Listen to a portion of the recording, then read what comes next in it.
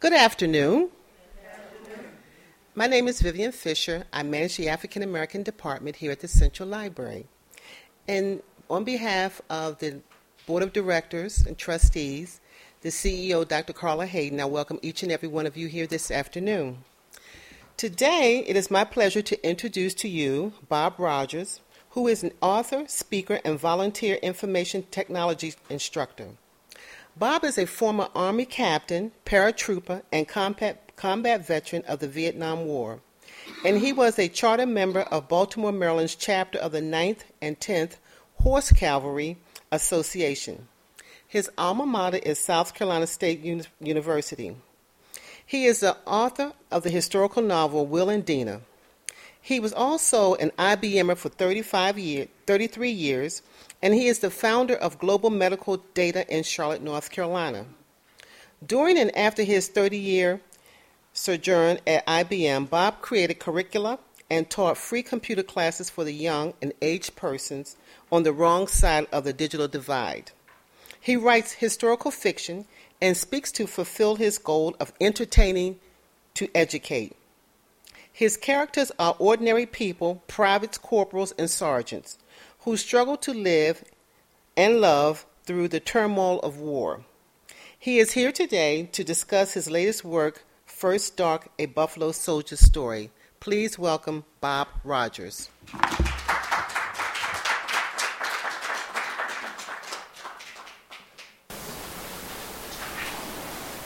Just when he was cold, he did his best.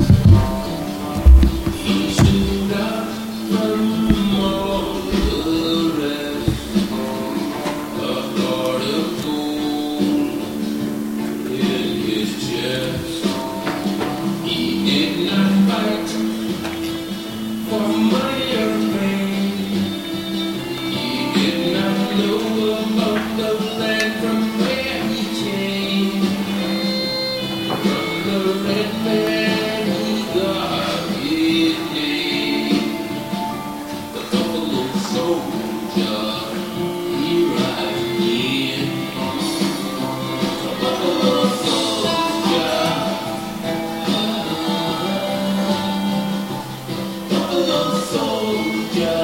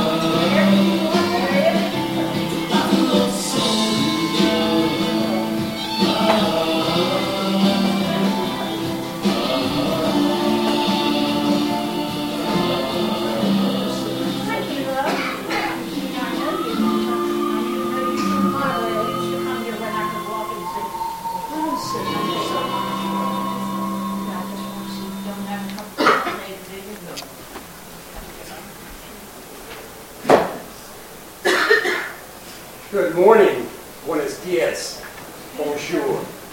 This is Saturday morning, 17 September 1881. I am Lieutenant Henry Ossian Flipper. I am the only colored officer in the United States Army. My unit is Company A, 10th Regiment of United States Cavalry. Until last month, I was the acting commissary of subsistence officer at Fort Davis, Texas. You are present to witness a summary of my trial, which was held in the chapel at Fort Davis. You will hear the prosecution and the defense condense the 606 pages of my trial transcript.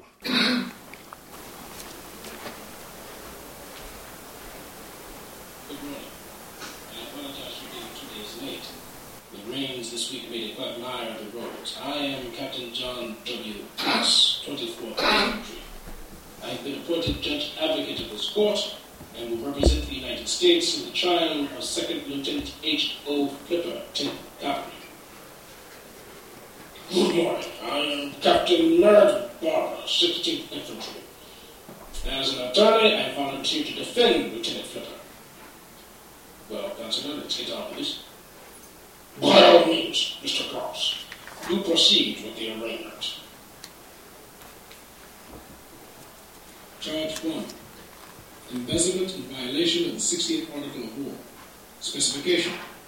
The 2nd Lieutenant Henry O. Flipper, 10th Cavalry, did embezzle, knowingly and willfully, misappropriate and misapply public money of the United States, to wit, $3,791.77 that came into his possession and entrusted to him in the capacity of acting commissary of subsistence conduct and Texas officer between 8 July 1881 and 13 August 2nd Lieutenant Henry O. Flipper, 10th Fleet, Fort Davis, Texas, on Not guilty. July 1881, having been directed by his commanding officer, Colonel William R. Shafter, 1st U.S. Infantry.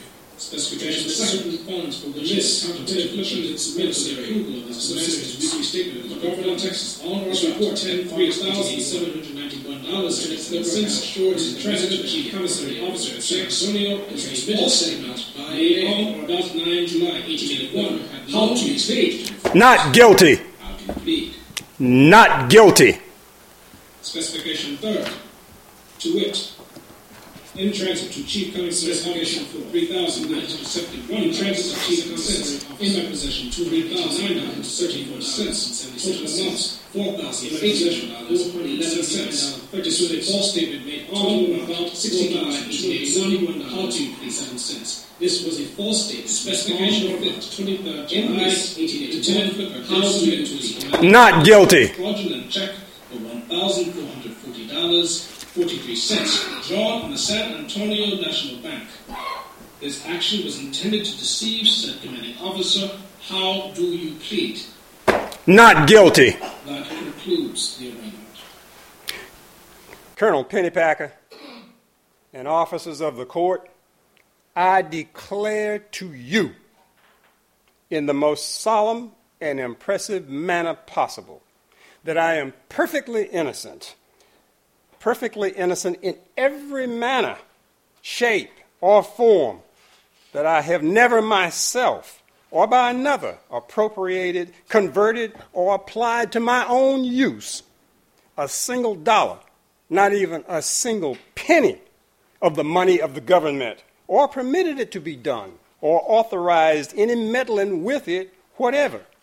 Of crime, I am not guilty. My chief witness was the accuser, Colonel Shafter. He established that he inspected and signed the commissary statements every week. To strengthen the government's case, I subpoenaed the department commissary officer, Major Michael P. Small, who established that the June and July funds were not received at his office in San Antonio, demonstrating negligence on the part of Lieutenant Flipper.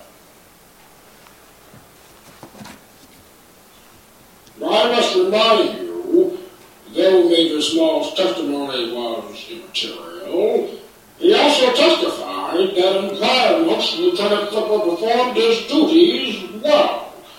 Your next witness, John Withers of the San Antonio National Bank, didn't help rescue your case either.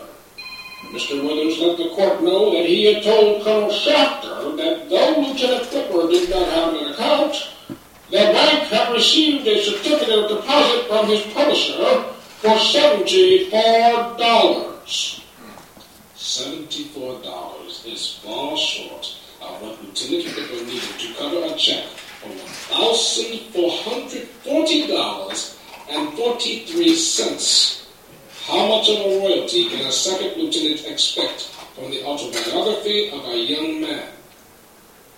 Now you're speculating.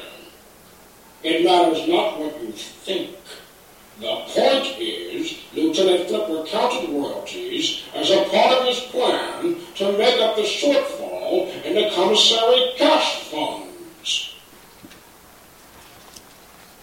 My next witness was Colonel Shafter's adjutant, Lieutenant Lewis Willoughby. Willoughby was sent into town on the evening of 10 August by Shafter to bring Lieutenant Flipper back to the fort after Shafter had observed Flipper's horse tied up in front of his friend's store. Willoughby told the court that Shafter had noticed Flipper's saddlebags and feared Flipper would be planning to escape into Mexico. Flipper returned to the fort and assisted Willoughby and Lieutenant Edmonds in a search of his quarters.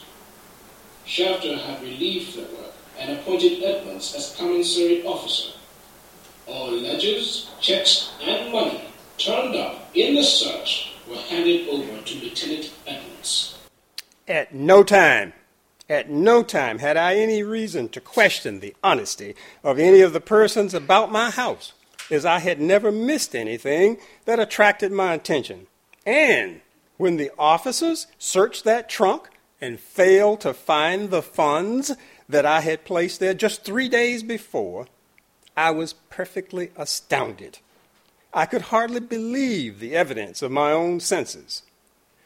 Now, as to where that money went, or who took it, I am totally ignorant.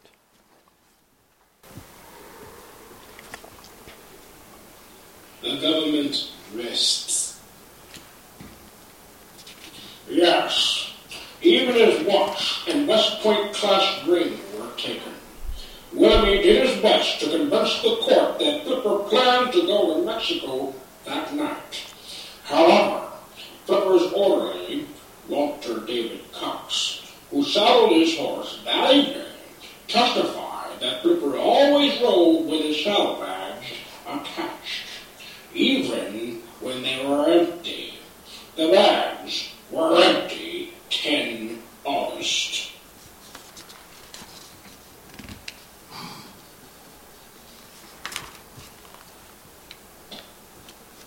Four local merchants who gave money to help Flipper make up the shortfall also testified to his good character and standing in the town adjacent to the fort. The court heard a town attorney testify that he overheard Shafter remark he was piling it up on Flipper. He was piling it up on Flipper. Former Fort Davis commander, Major N.B. McLaughlin, reported Flipper's character as outstanding and praised his performance as a soldier. Flipper's regimental commander, Colonel Benjamin Grierson, sent a letter citing specific accomplishments during Flipper's 4 years in the 10th Cavalry. Grierson included remarks of praise for Flipper from 2 officers with whom Flipper had served, General John W. Davidson and Captain Nicholas M. Nolan. As to my motives, in the matter alleged in the first specification of the second charge, I can only say that some time before I had been cautioned that the commanding officer would improve any opportunity to get me in trouble. And although I did not give it much credit at the time, it occurred to me very prominently when I found myself in difficulty. And as he had been long known to me by reputation and by observation as a severe, stern man, I indulged in what proved to be a false hope that I could be able to work out my difficulties, my responsibilities alone, and avoid giving him any knowledge of my embarrassment. Gentlemen, the government's case proves embezzlement. You heard testimony, not refuted by the defense, that the accused lied to his commanding officer and sent a false report to San Antonio. So, I ask you, what reason do we have to believe that he ever placed the money in the trunk in the first place? The accused, like his female servant, Lucy, is ignorant of what became of the funds he claimed to have had in an envelope, which was by him deposited in the household trunk. And yet, gentlemen, according to the statement of the accused and his servant, they were the only persons who had access to that trunk, or possessed the keys of the same, up to the time the accused was seated near that trunk when the search commenced on August 13th. Strange ignorance indeed. Unto the Articles of War, the prosecution has made a prima facie case for embezzlement. It was not the government's responsibility to show how the accused disposed of the funds.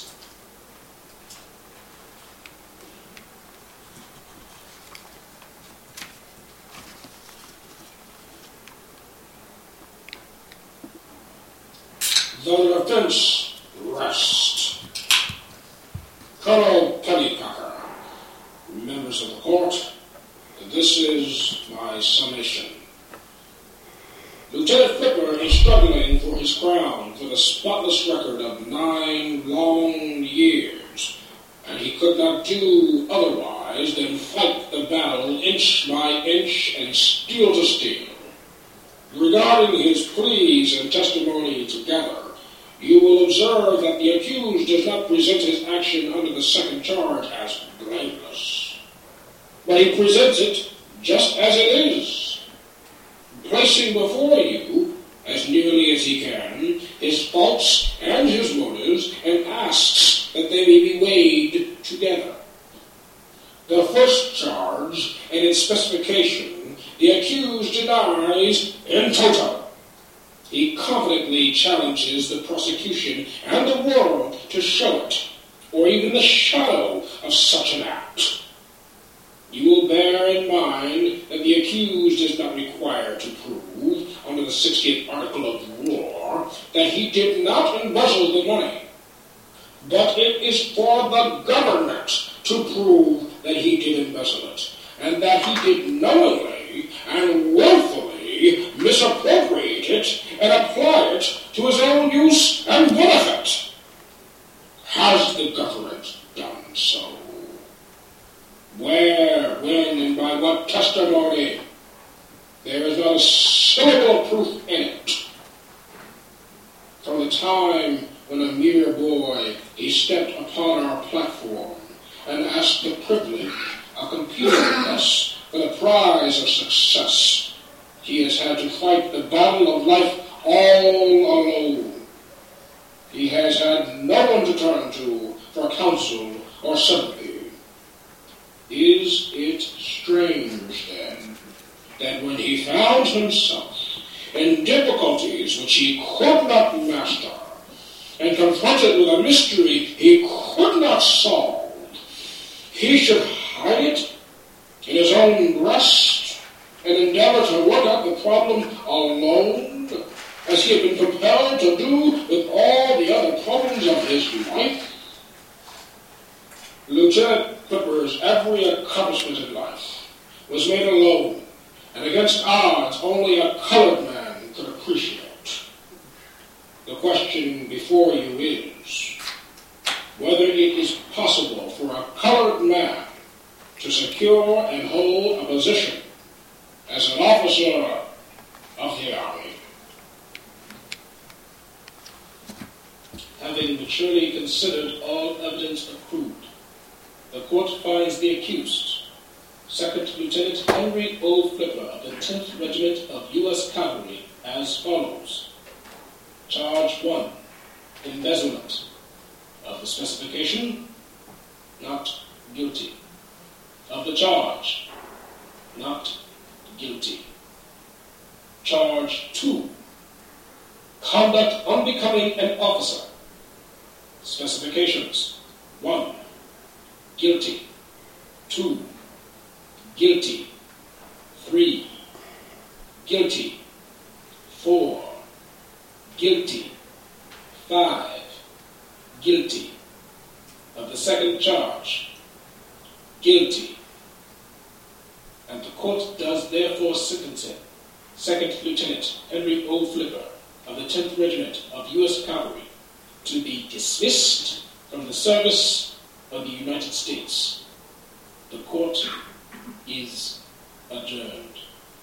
7 December 1881.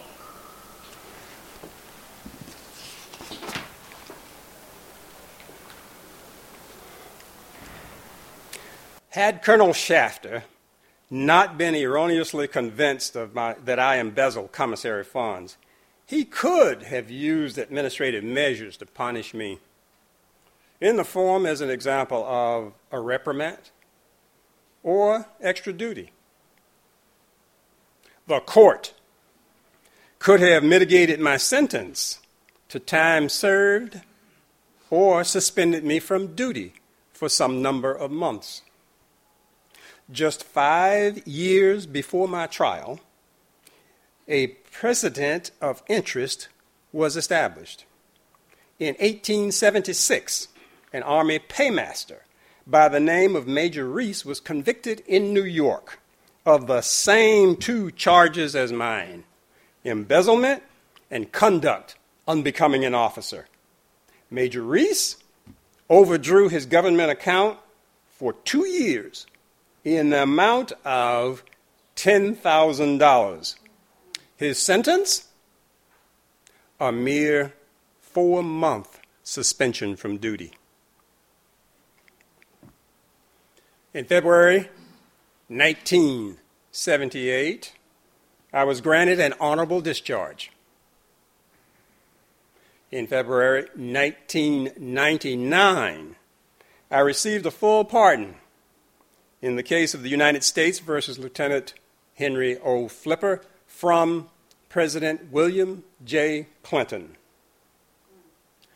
Of equal importance to me was the fact that when my brother completed the occupation line on my death certificate in 1940, my brother entered these 3 words: retired Army officer.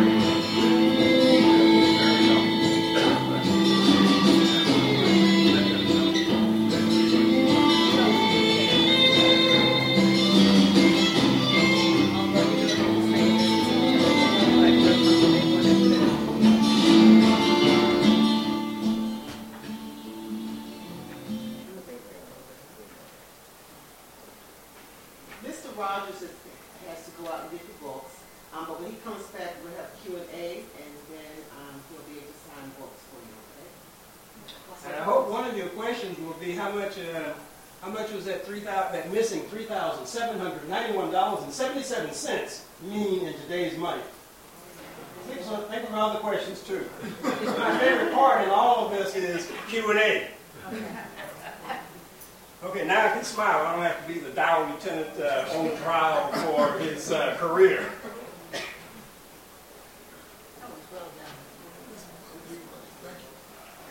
Okay, now to tell you about what happens after intermission, when I return, we play a game.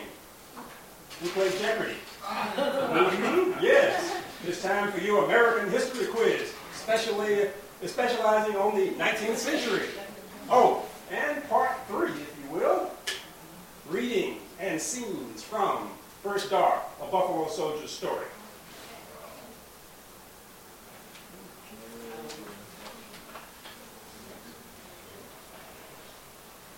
Okay, so that's next. Be right back.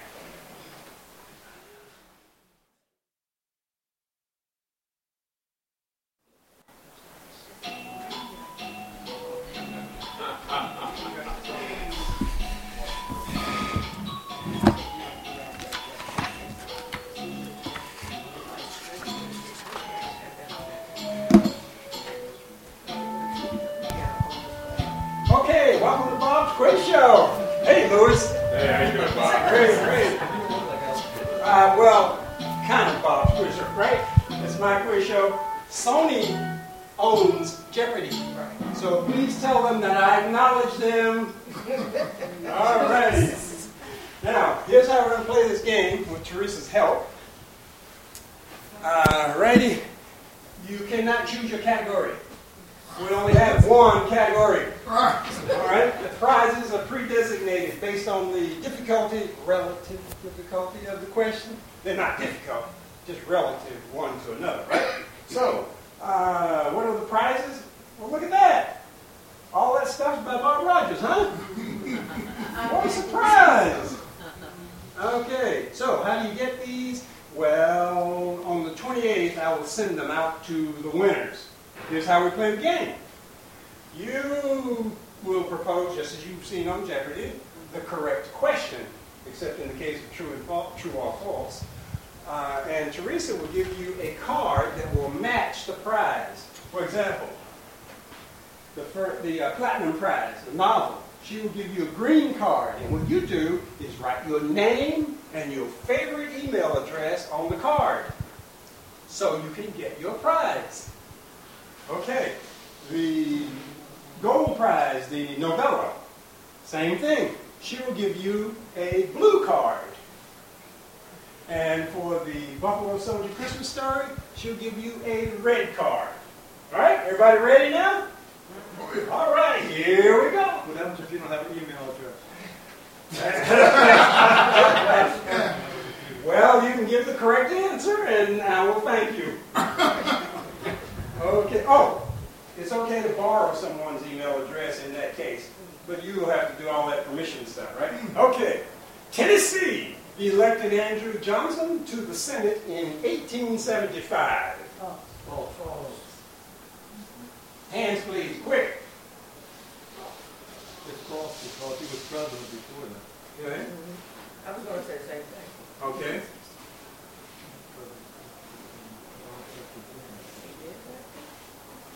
True. Was he the first or second president to serve in the United States Senate after his presidency? He was the second. Who was the first? These are just bonus questions. John Quincy Adams. Yes! I got that one right. All right. Go ahead and give him a red card, please. Thank you, Teresa. Oh, okay. So he was president and then to serve as senator. That is correct. Vice president, president, then the Senate. Yes, Vice President, President, then the Senate. Yes. Same backwards. Yeah. Yeah. Backwards, she said.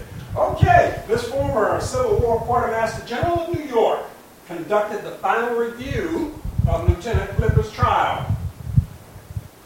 This must be a middleweight question, right? Gold prize. Oh, by the way, you will not be penalized for guessing. Blackjack Pershing? All right, Luke. Who is General Lee? No. Grant? No. Yes. Blackjack Pershing? No.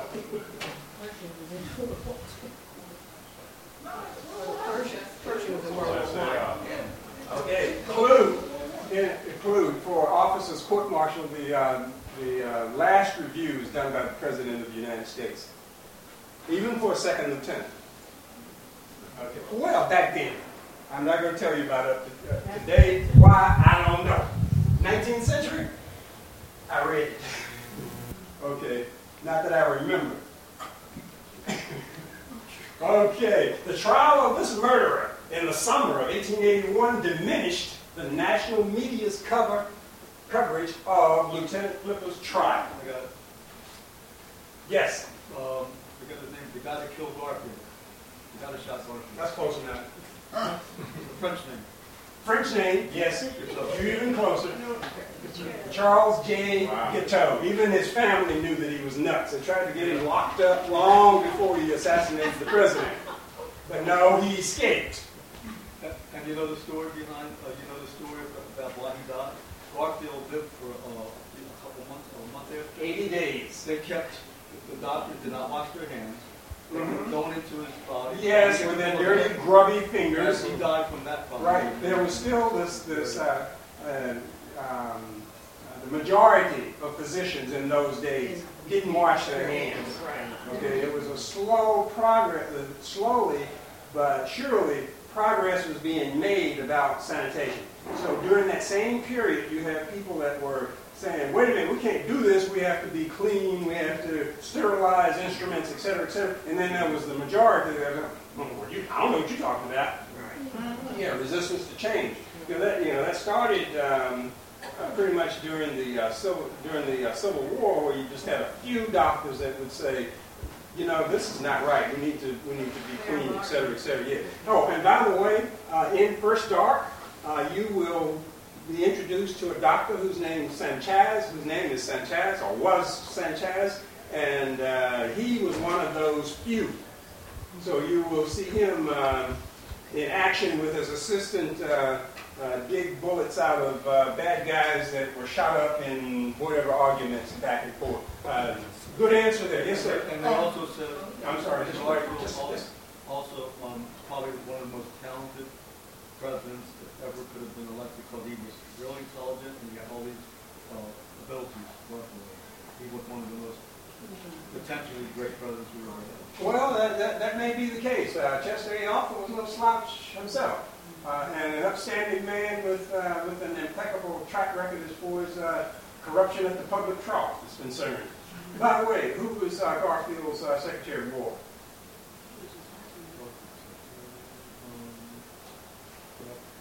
Robert Todd Lincoln. As the president and son of the former president. Yes, sir. About the Garfield, it was a U.S. Marshal, a black U.S. Marshal, that attacked the guy that shot Garfield. Oh, yes, he was grabbed right away. Yeah. But I did not know that man was black. Okay, next question. In the summer of 1880, Lieutenant Flipper's 10th Cavalry saw action against this Native American chief, sometimes called America's greatest guerrilla fighter. For a platinum prize, Lou. Who is Geronimo? No. Yes, sir. I'm sorry, who was Crazy Horse? No.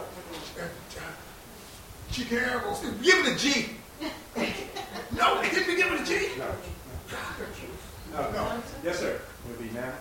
No. Very close. Very close. In fact,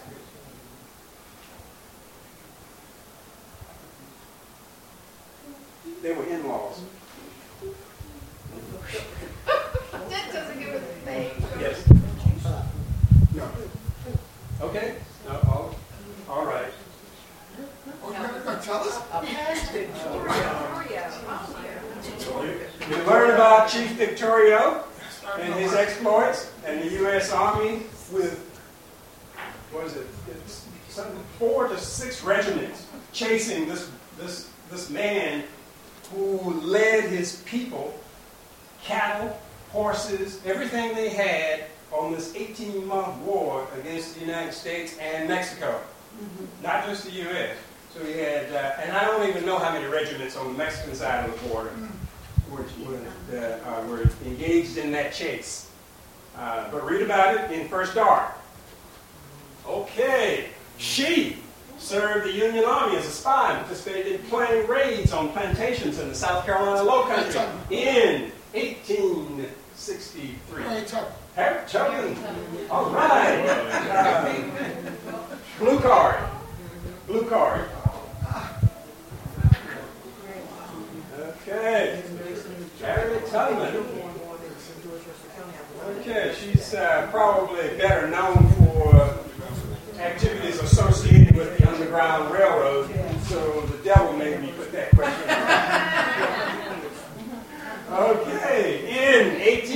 76, there's that year again, same year that paymaster was convicted in New York, and Alliance of Lakota, Cheyenne, and Arapaho won a major victory in this Montana location. Yes, sir. Little big one. Little bit.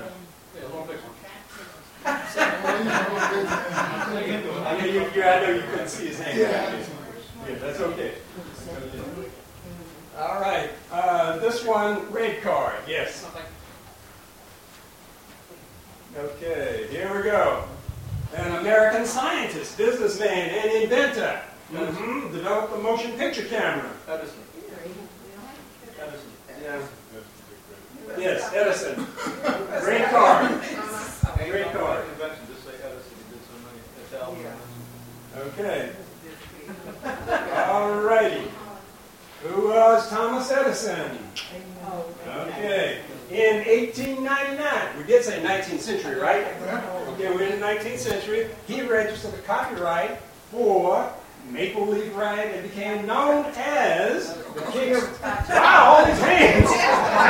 Scott Joplin. Right here. Scott Joplin. Yeah, okay. All right. Okay, that was fun. Please, red card for nice lady right here in red. Okay, that takes care of Bob's quiz show. So, let's go on to part 3 and see what we have here. Okay, here we go. And we do this, and here we go. All right. Now, back to the podium, Bob.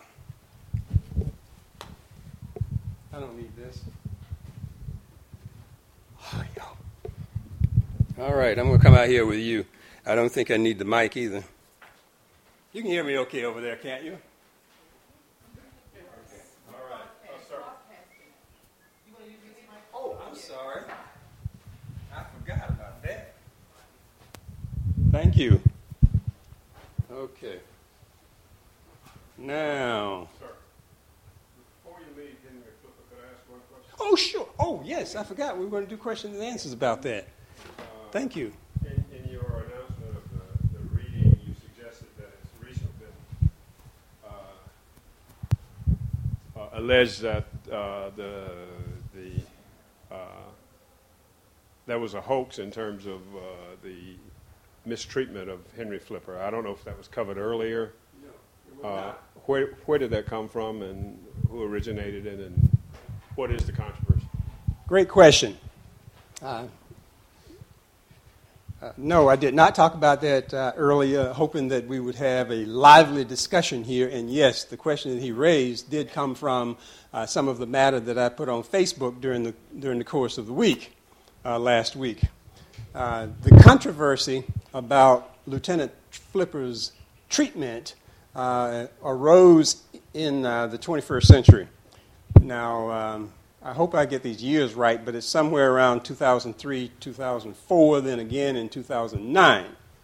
And these issues were raised in 3 recent books, 21st century books. 2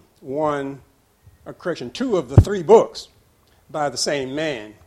His name is Charles Robinson III. So you can look him up, check him out. And the titles of his books, one, The Trial of Lieutenant Flipper. The second one was The Downfall of a Black Army Officer. I'm not sure I got all of that right, but those are the basic words in the title. And what he alleges is that the court-martial panel, you saw their names, you saw all of the people that were part of that court. The lowest ranking person was a first lieutenant, that no one equal to Flipper's rank or lower, all the way up to colonel. And these folk sat on that board over a period of 3 months, 30 days worth of testimony. So this was a major trial, and it did receive national attention, although it was drowned out by the trial of Charles Guiteau. There's the thing that some of you may have missed is that in the introduction I told you that there were 606 pages in the trial transcript. So this is a major trial. All right, even though I condensed it to 20 minutes. Now, what Robinson and the other fellow whose last name is kind of Spanish and I can't remember how to pronounce it, said is that the court-martial could not have found otherwise because of the way the Articles of War, which preceded the Uniform Code of Military Justice, was written at the time. So in the case of the second charge, which was conduct unbecoming an officer, with its 5 specifications, did he lie or not lie? Did he submit a false report or not submit a false report? So the writer's contention is that if you were on that court-martial board, you were a member of that court, and that's the way it was written at that time, that you had no choice but to say he was guilty. Now, the controversy goes deeper, and this is not to be found in the 606 pages of the trial transcript. All right? I didn't read them myself. However, a reliable person that has read them, I interviewed, and sure enough, that's the business of the backstory as to why one set of officers may want to get rid of Flipper, get him out of the Army, is not there. Is not present, was not brought up in the court. And that was about the business of horseback riding on Sunday afternoons with a Caucasian woman. Yes, sir. But the contention of all the discussion is not that he did not attempt to hide the shortfall, but that his sentence was out of line with similar crimes. Exactly. And that is why I have written into this play that epilogue that explains that 5 years before his trial, another person that had embezzled 3 times as much and was found guilty of both embezzlement and conduct unbecoming an officer simply was suspended for 4 months without pay and allowed to continue his military career. And in the case of Flipper, just 5 years later, nope, you out. So even though the court found him guilty, they were not required to dismiss him from the Army. Further, the judge advocate in Washington decided that the sentence was too harsh and that it should be reduced. And he recommended saying, the Secretary of War, Lincoln, agreed, took it to the president, but the president, in this case Chester A. Arthur, being this upstanding quartermaster, knew where this was coming from and all of that, all of the rest, and had, ruled leniently in the case of Whitaker, the South Carolinian former West Pointer that didn't graduate. Yes. John. Thank you for, sometimes it goes off and doesn't work. So yes, that may be one of the reasons, don't know, because the president didn't write it down. He simply said, I affirm the original sentence, or words to that effect, and that was the end of Flipper's career at 30 June 1882. Yes, sir? I once heard a story that Flipper went to Mexico. He was an engineer. Yes. And he went there as a spy. Is that any truth ever came out of that? The material that I have access to, and my bibliography for this is 8 or 9 books. I forget. I'm not up on the count there. But even in his second autobiography, that is not the case. But did you ever hear that story? No, I did not. That's the first time I've heard that story. He reported on what he did. Many other people have followed behind him to write about his life and his career, both in the military and as a civil engineer after the war. Did he go to Mexico?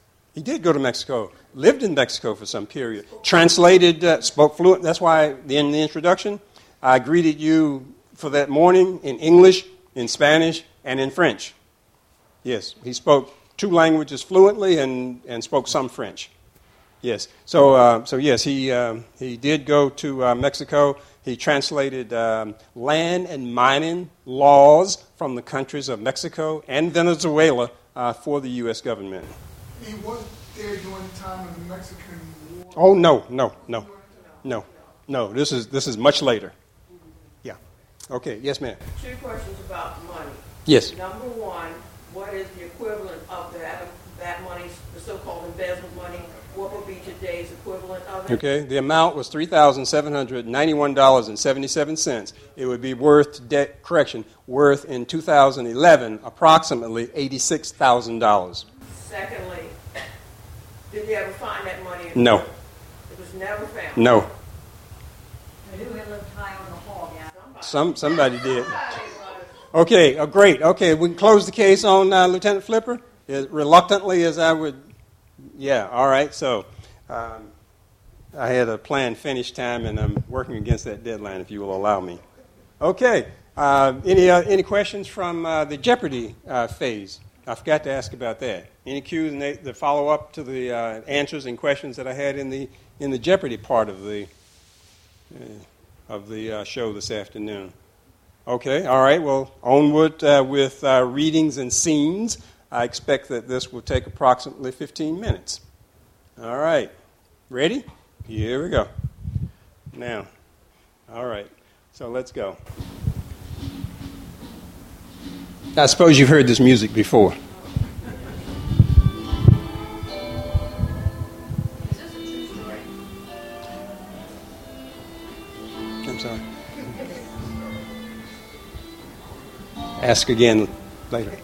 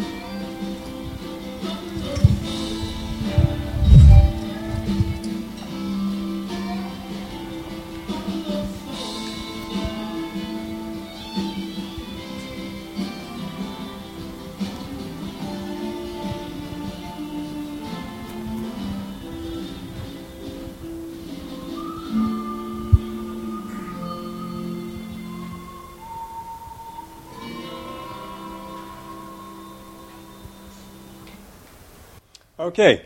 Now, the way I have organized this reading business is by state. So, from the Southland, this is the antebellum South, about to become postbellum. And these are scenes that I encountered while I did my research for this book over about a 20-year period, beginning in this library, as a matter of fact. So once upon a time, as you may have heard, I live in Charlotte, North Carolina. But once upon a time, I lived in Columbia, Maryland. All right. So let's go with the first reading from South Carolina. After supper, family and friends sat by the body into the night, singing and praying until time for the funeral to begin in the slave section of the plantation cemetery. Some of the men held torches to light the way. Mark's coffin had already been nailed shut. Aunt Ella and Caleb raised their voices together and led the community in song. Aunt Ella was sometimes accompanied by Caleb's harmonica. Isaac reckoned that there were more than 200 members of the community present. Tom Foster spoke on behalf of the Tiffany family, since they had already moved to their Charleston townhouse to avoid the fever season. Uncle Jacob repeated words he heard from the Bible from the visiting white Episcopal preacher when he would come out on Sundays and recite. He ended with the 23rd Psalm and a long prayer. Following the interment, with Mark's head facing the east, members of the community took turns hugging Eve and Isaac while offering their private condolences. After a while, the people made their way back to their streets and their cabins by torchlight. When the final torch was extinguished, Bianca stepped from the shadows, grabbed Isaac's hand, and pulled him from the street. In a shadow, she whispered, "I'll never forget what Una did for me and my Andrew last year. Please let me know if there's anything I can do for Una.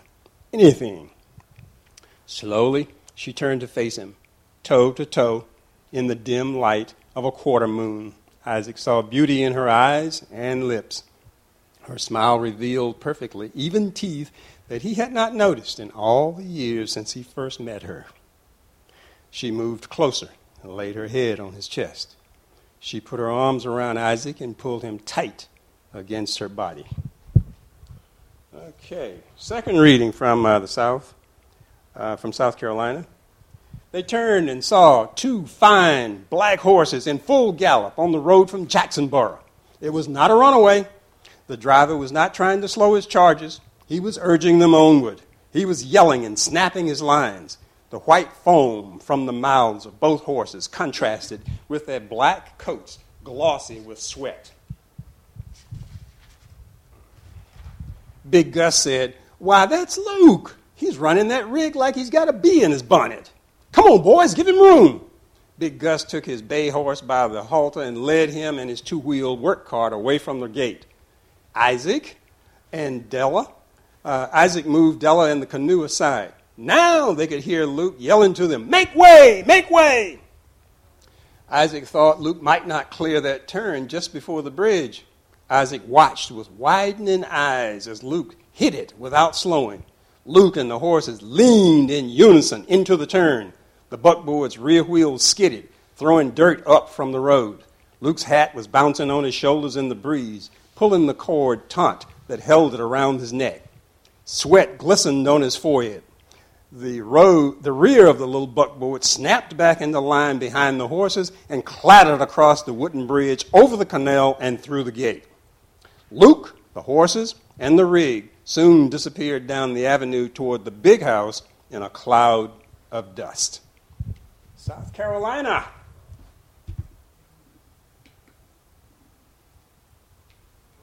Okay. New Mexico.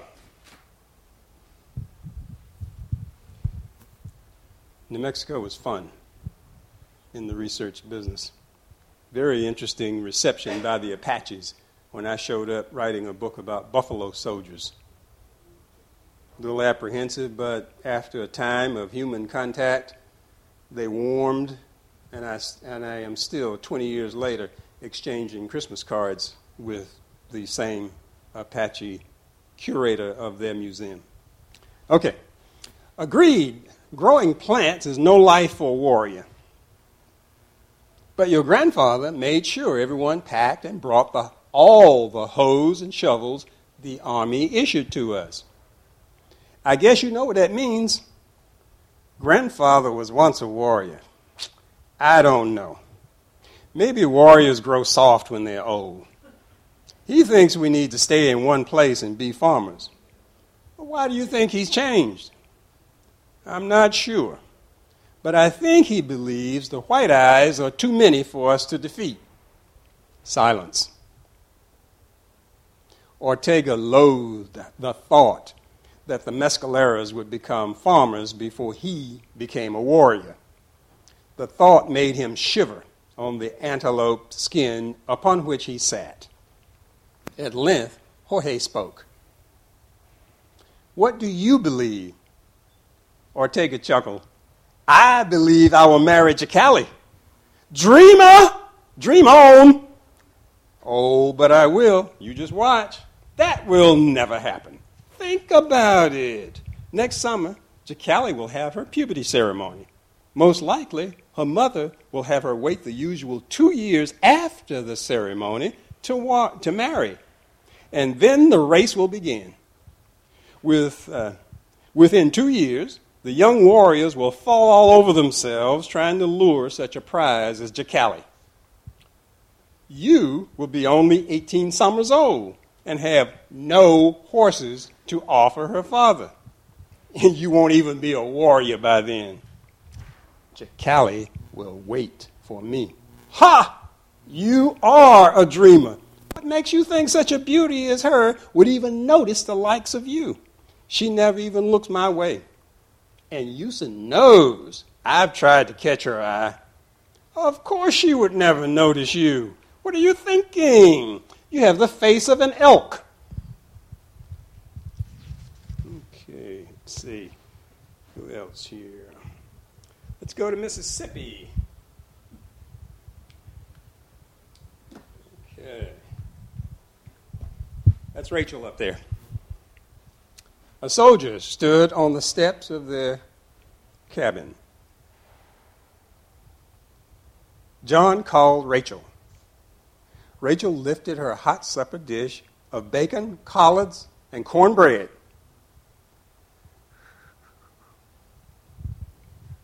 Let me read that again. She left her hot supper dish of bacon, collards, and cornbread. Standing in the door, she folded her arms under her breast against the chill of the first Tuesday evening in December 1865. Good evening. I'm Rachel. How can I help you? The soldier thrust a folded handbill toward her. Good evening, ma'am. I was instructed to give this to you. Rachel took the handbill. Thank you. She quickly closed the door and hurried back to her supper. She laid the handbill beside her plate. Ruth spoke while chewing. Ray, what does it say? Rebecca burped. Yeah, what's it about? Rachel did not answer but said, Beck, your cooking is the best. She pushed the handbill across the table to Ruth and lifted another forkful of collards to her mouth. Uh-oh. Ruth put one hand on her chest and pushed the handbill back to Rachel. Rebecca raced around the table to have a look at the paper. Ruth, what is it? I can't read very well, but I do know the word Caleb when I see it. His name is on that paper. Curious, Rachel picked it up. She screamed, Oh, Lord, no. Here's what the handbill said. Wanted, dead, with dead underlined, or alive. 2 dangerous, thieving, agitating niggas at Davis Bend, Isaac and Caleb. Reward, $100, United States money. Attorney and Deputy Sheriff Henry Carter, Utica, Hinds County, Mississippi. Scrawled at the bottom of the handbill was the following message. Dear Rachel, please let Isaac and Caleb know soon as you see this. Your friend, Charles DeFox. Okay, second reading from Mississippi. In the evening, Rachel took her supper in bed. John brought a chair and sat next to her. Ray, Becky told me all about it. He paused. Tears welled in his eyes, but did not spill onto his cheeks. Child, I want you to know I'm hurting inside, wishing I could bear your pain for you. Paul, I love you. Thank you. Did Becky tell you I promised to kill that bastard? Now calm yourself, child. I'll be very calm after I kill him. Remember, vengeance is mine, saith the Lord. Then I'm his willing instrument.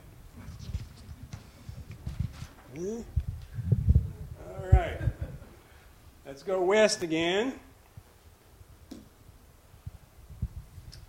All right. Still in the days of Isaac. 10th Cavalry. Lieutenant Flipper's unit. The next day, Isaac knocked on the office door of Company A's 2nd Lieutenant George Ralston. Which company was Flipper in? Company A. That's exactly right. Sir, can we talk for a minute? Ralston pushed aside the mail on his desk and said, sure, Mr. Rice, come on in, have a seat. Now, today he would have been addressed as Private Rice. But in those days, no matter officer or not, men referred to each other as Mr. in the Army. Okay. Isaac knew he should not feel embarrassed, but he did. Thank you, sir. The matter, plain and simple, is I can't read. Colonel Grierson said he would hire a chaplain to teach us, but I don't reckon he's going to send him way out here to Fort Larned just for one company. So will you teach me? Fort Larned, you may have heard on Gunsmoke back in the day when it was on the radio, is in Kansas. Isaac's grin split his face from ear to ear. Now, sir? Yes, this minute. Oops, I'm sorry, I missed the line. Ralston twisted his handlebar mustache from one way, then the other. He gazed at Isaac. Finally, he spoke. I'm game, but I want you to know I'm hesitant because I'm not a teacher and know nothing about where to start. If you don't mind that I don't have a plan, we can start now. Isaac's grin split his face from ear to ear. Now, sir? Ralston chuckled. Yes, this minute. Oh, wait, I forgot to say. I'll do this only on one condition. Isaac's countenance fell. Yes, sir. You have to agree to help me teach any of your fellow soldiers who want to learn. Isaac's grin was back. Yes, sir. In September, Ralston and Isaac opened their first reading class for a dozen 10th Cavalry soldiers. Okay. Final reading, still from the West. Now, the guy that you hear in the next part of this reading came from Baltimore. A native of Baltimore, joined the 10th Cavalry in Kansas in 1867. This particular part of the reading is about 2 to 3 years after he joined the unit. After supper the next day, Tom and Isaac emerged from the mess tent with their tin cups filled with steaming coffee. They walked toward the corral. Tom looked about before he spoke. Say, Isaac, what did you think of the chaplain's sermon this afternoon? Well, I think he wants us to think what white folk think. Huh? Hey, I see no difference in his message that we are destined to subdue the savages and civilize them than I saw in the sermons that the white preacher from Jacksonboro back in South Carolina fed us on the plantation. He told us over and over again slavery was the natural order of things and that God put good white folks on earth to take care of us. Whoa! You mean you don't believe Indians are savages? Isaac pointed to an animal feed house in the corner of the corral. Suppose this was your private corral and feed house. So, there you are all happy with your arms folded, looking over your stock. Suddenly, I show up with Caleb, Charles, Robert, and Augustus. We tell you we're going to take your corral, but you can stay over there in the corner, or you can die. So, you're outnumbered and outgunned.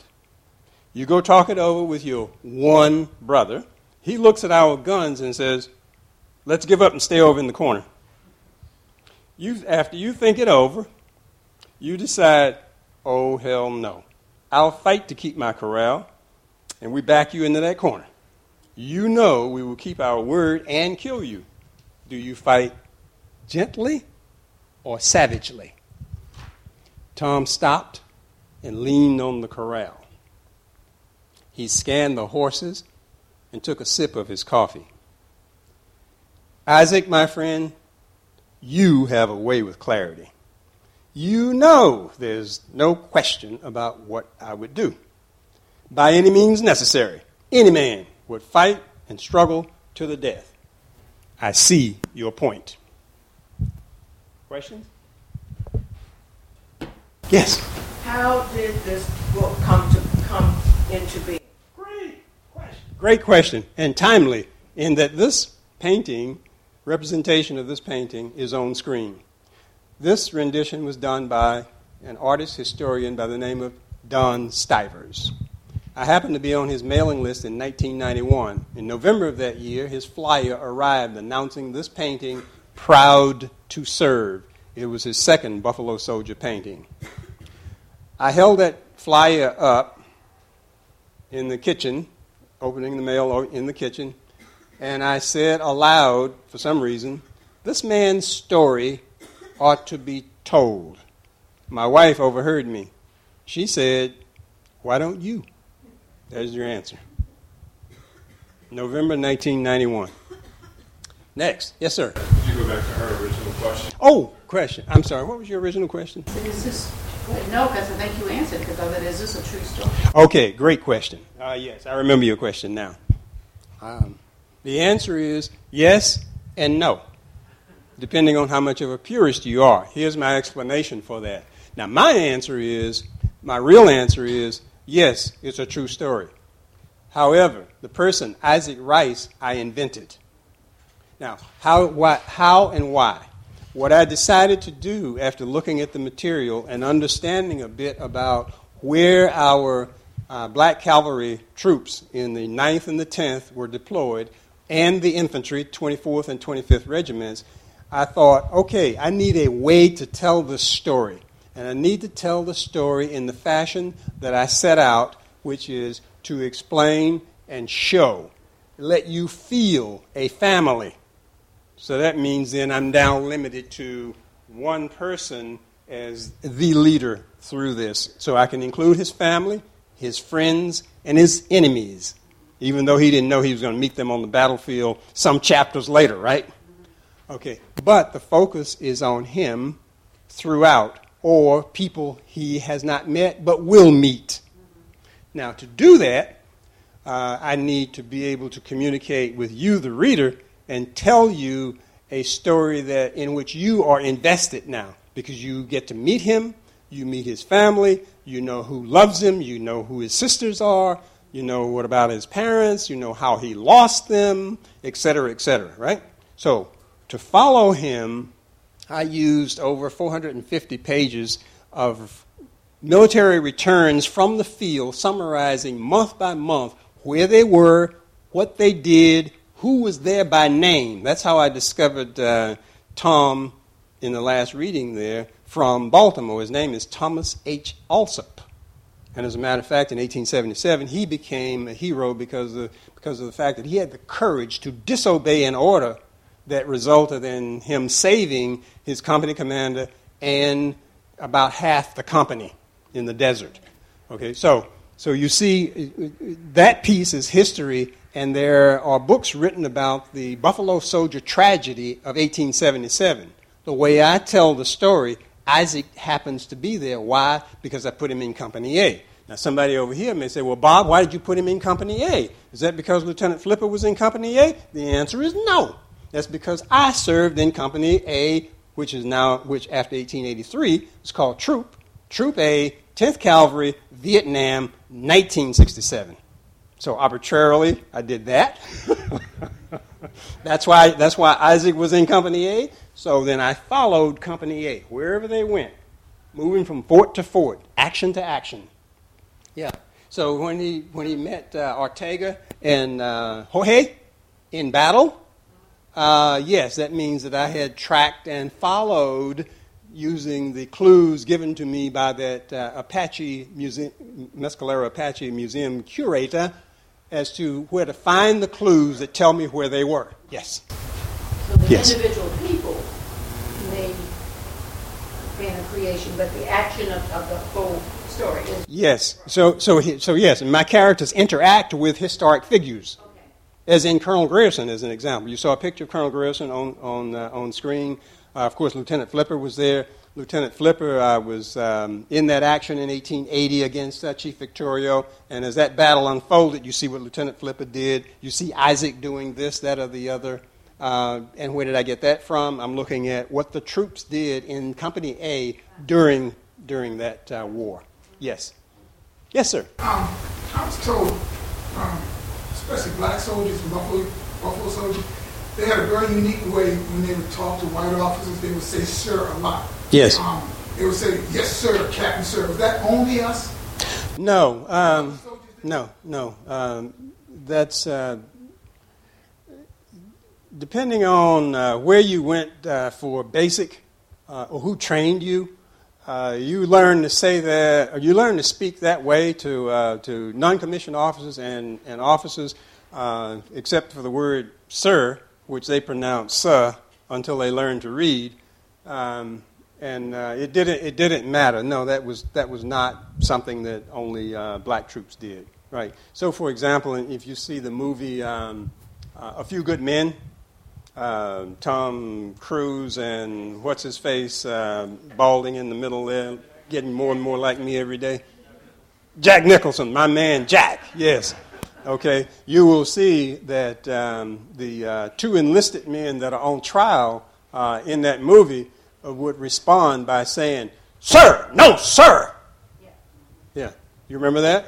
Okay. Yes. So yeah, it is not particular to a race. Anything else? Yes, sir. One more? Just one? Oh, yes. Almost time. The Buffalo Soldiers, they had the same job as the white soldiers to make sure the Indians didn't go certain. What was the main job of the Buffalo Soldiers? Well, they had several. Good question. One that you know immediately was to push the Indians aside and keep them on the reservations. 2, keep the settlers from robbing the Indians of their horses and their livestock, other livestock, sheep, cows, what. So that they had that job, which is not heralded.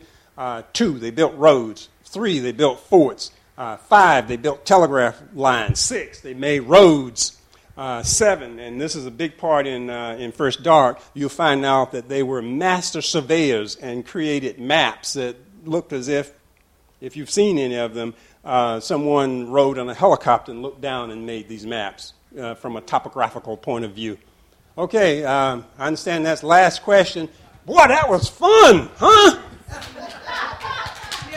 All righty.